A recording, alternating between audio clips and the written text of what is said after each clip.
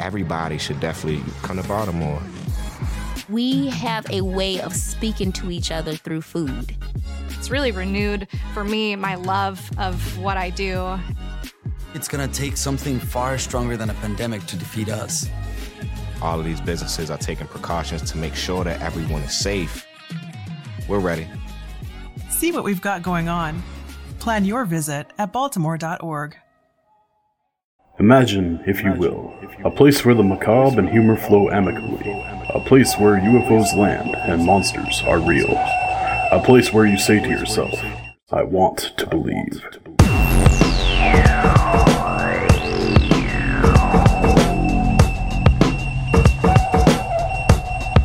I want to believe.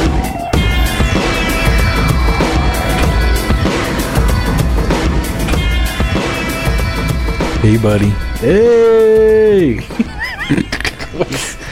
You're excited for this one. I thought I'd switch it up a little bit. Well, good, man. Good. Welcome to the I Want to Believe podcast. I'm Nomar Slevik. I'm Kyle Sawyer. And today we'll be discussing a man who maybe knew too much. That would not describe either of us. That's very accurate. We're both idiots.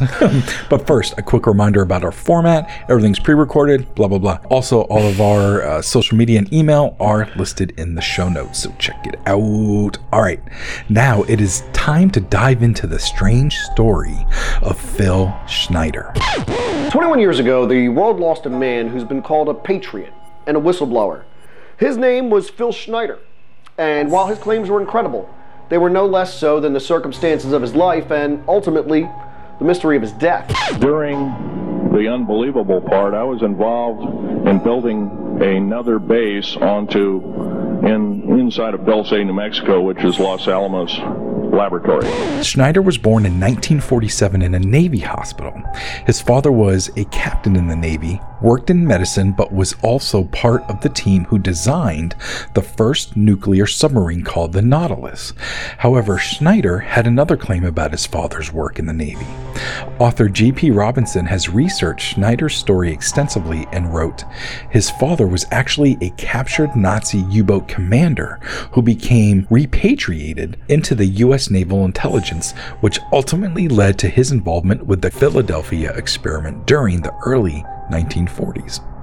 The Philadelphia experiment, if you're unfamiliar, was a supposed military project carried out by the U.S. Navy at the Philadelphia Naval Shipyard in 1943.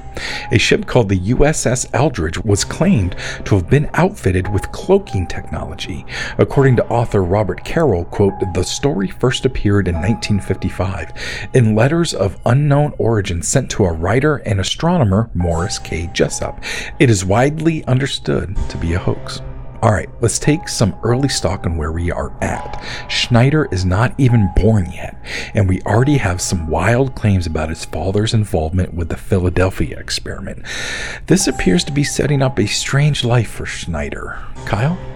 Schneider went to engineering school and there studied geological engineering as well as structural engineering that included aerospace and military applications. He was trained in explosives and the effect of explosives on structures.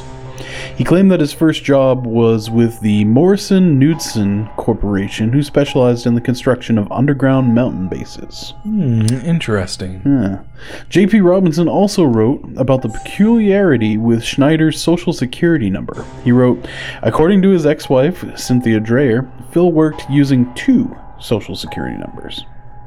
Dreyer commented, I was able to prove that he had 2 social security numbers through the Social Security office when I applied for his daughter's death benefits. Throughout the majority of his career, he worked using the wrong social security number, and it was only after he was granted social security income in 1981 that his real number came into use.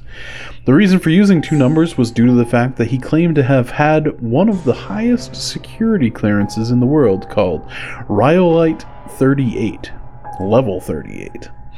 During one of his presentations, Schneider told the audience, I carried a level 1 security clearance, Rhyolite 38 Factor.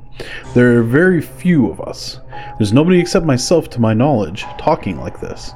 I'm breaking federal law coming out and talking about this to a group of people. That's That's pretty crazy, man. It really is. And that's quite the claim. Absolutely it is. So the reason Schneider became a whistleblower was due to the murder of his friend Ron Rummel. Despite Schneider's claim, Rummel's death was officially reported as a suicide. Robinson wrote, Phil believed that 11 of his best friends had been murdered over the last 22 years, 8 of which had been officially declared as suicides. And although he had experienced such loss on many previous occasions, he decided this was the last straw and it was time to spill the beans and get the information out in the open. Rummel's death had a profound effect on Schneider, who decided one day to cut up his high-level clearance security card and go public with his knowledge of DUMBs, D-U-M-B, Deep Underground Military Bases, the Alien Agenda, and Black Budget Operations. So, wow, man, that's quite the claim that 11 of his best friends had been murdered. First of all, do you even have 11 best friends? I only have one, which is you, and you... never mind. Go on. And nailed it. The following information gets a bit complex, so I'm going to quote J.P. Robinson. He wrote, according to Schneider, the black budget garners $1.023 trillion every 2 years, which amounts to roughly $500 billion every year, about a quarter of the U.S. gross national budget. Now, the black budget is an independent taxing body which is not monitored by Congress.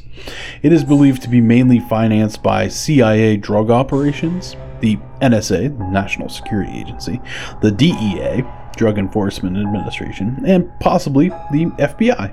In January of 1995, an FBI agent attempted to go public with information on this matter and, according to Schneider, was subsequently murdered. As of 1995, there were 131 active DUMBs in the United States alone, with 1,477 being built worldwide.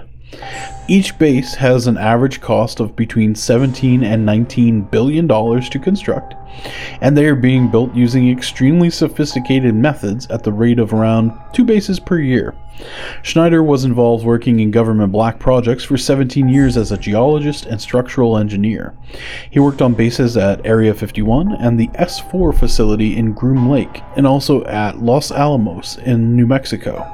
He described the bases as basically large cities underground, which are connected to each other by high-speed magneto-levitron trains. Schneider insists that 9 underground military bases have been built at Area 51, with each base measuring at about 4¼ cubic miles. Idaho alone is home to another 11 bases. In general, underground bases have an average depth of just over a mile and are between 2.66 and 4.25 cubic miles in size. The machines used to excavate such vast areas of Earth are known as TBMs, or tunnel boring machines. Rather than simply drilling through the ground to create a large tunnel, these machines are much more advanced and don't really bore a hole as much as they vitrify, melt, and deflagrate the rock. The residue from the molten ash forms a smooth interior tunnel wall of an almost glassy consistency. Wow, dude. Like, even if the smallest portion of that information is real, it is a truly astonishing feat. What say you, man? Yeah, it's crazy to think about all these giant underground bases being carved out by crazy machines that we don't know about. Yeah, all connected via magnetic trains and yeah, crazy. So, and go ahead. I'm sorry. No. It was just we're already getting to some like crazy stuff. Yeah, without getting to the crazy stuff. That's right. And J.P. Robinson is writing all of this like it's fact. Like it comes across very casual in his writing. But anyways, so one of the many questions that come up about Schneider's claims is how such construction, expenditures, and all of that go unnoticed. According to Schneider, they build covertly under cover of night, and once underground, none of it can be seen. Also, he claimed that it had been going on since 1940 and have, quote, managed to maintain the secrecy for so long by continually forwarding the construction progress behind closed doors. Schneider added, the Black Project sidestepped the authority of Congress, which, as we know, is illegal. Right now, the New World Order is depending on these bases. If I'd known at the time I was working on them that the NWO was involved, I would not have done it. I was lied to extensively.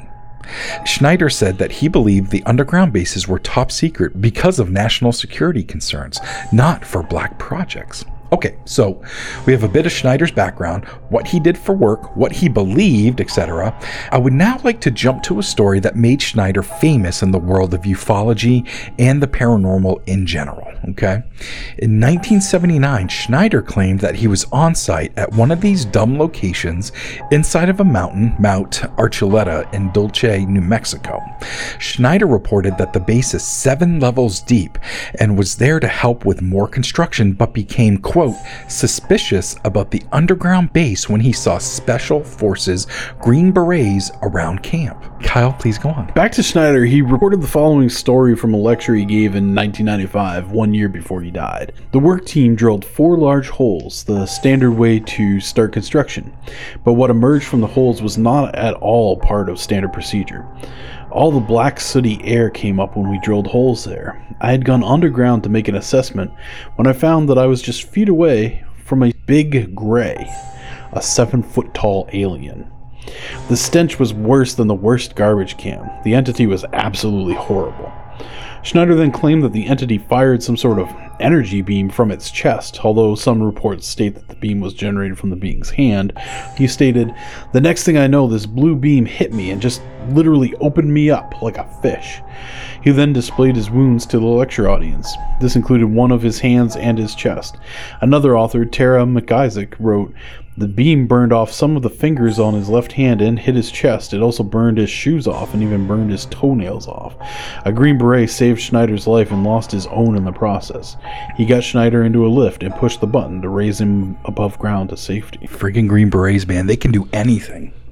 Anyway, just to finish this part of the story, he also claimed to have killed the alien after he was hit by the blue energy beam. Schneider also claimed that 60 people lost their lives that day, but that he was not the lone survivor.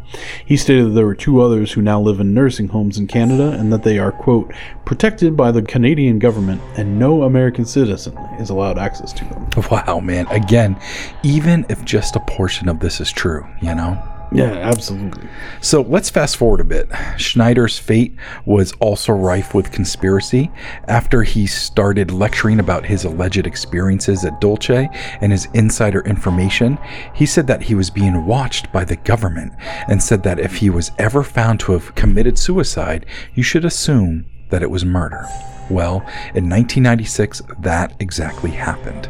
A report stated that Schneider was, quote, found dead with the cord of a catheter wrapped around his neck and what was labeled a suicide.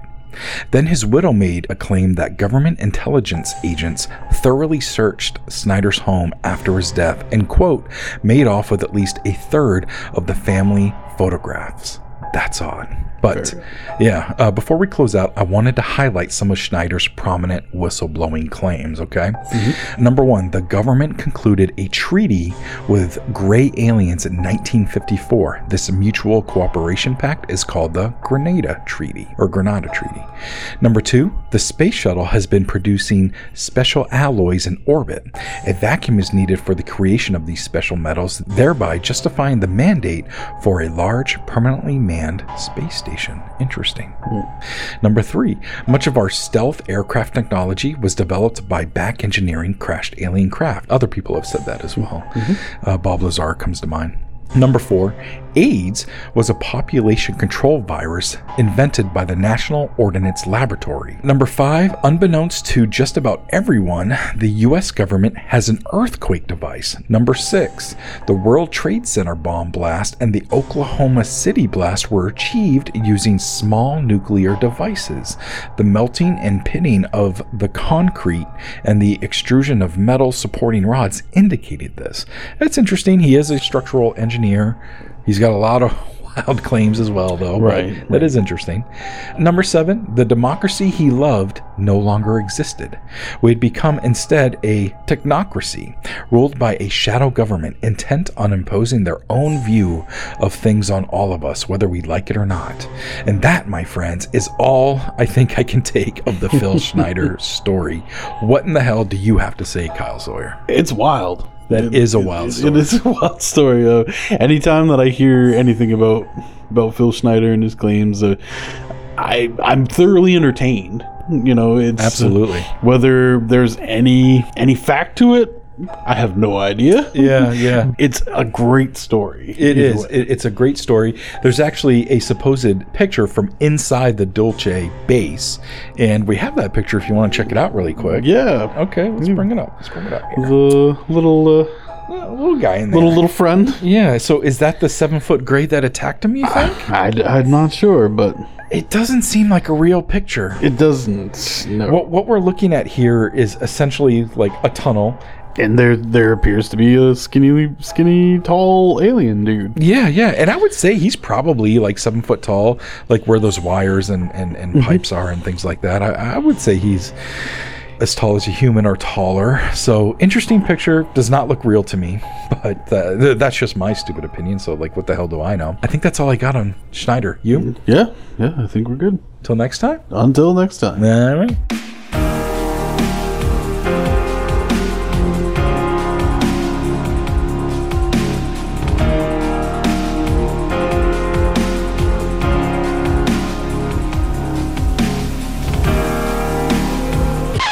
Messing up. Started Breaking fucking up.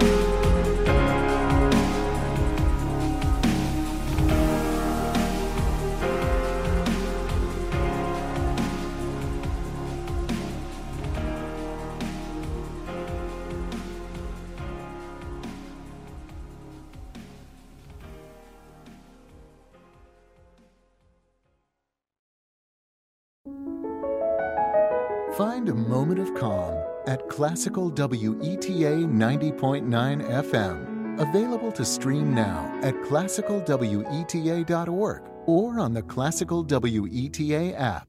I think what flavor of these new Dunkin' coconut refreshers you get says a lot about you. Really? What's it say about me? Well, you got the refreshing golden peach because you're vibrant, fun, and positive. Oh, what about me? The bold purple pomegranate means you're vibrant, fun, and positive. I take it I got this delicious pink strawberry because I'm vibrant, fun, and positive.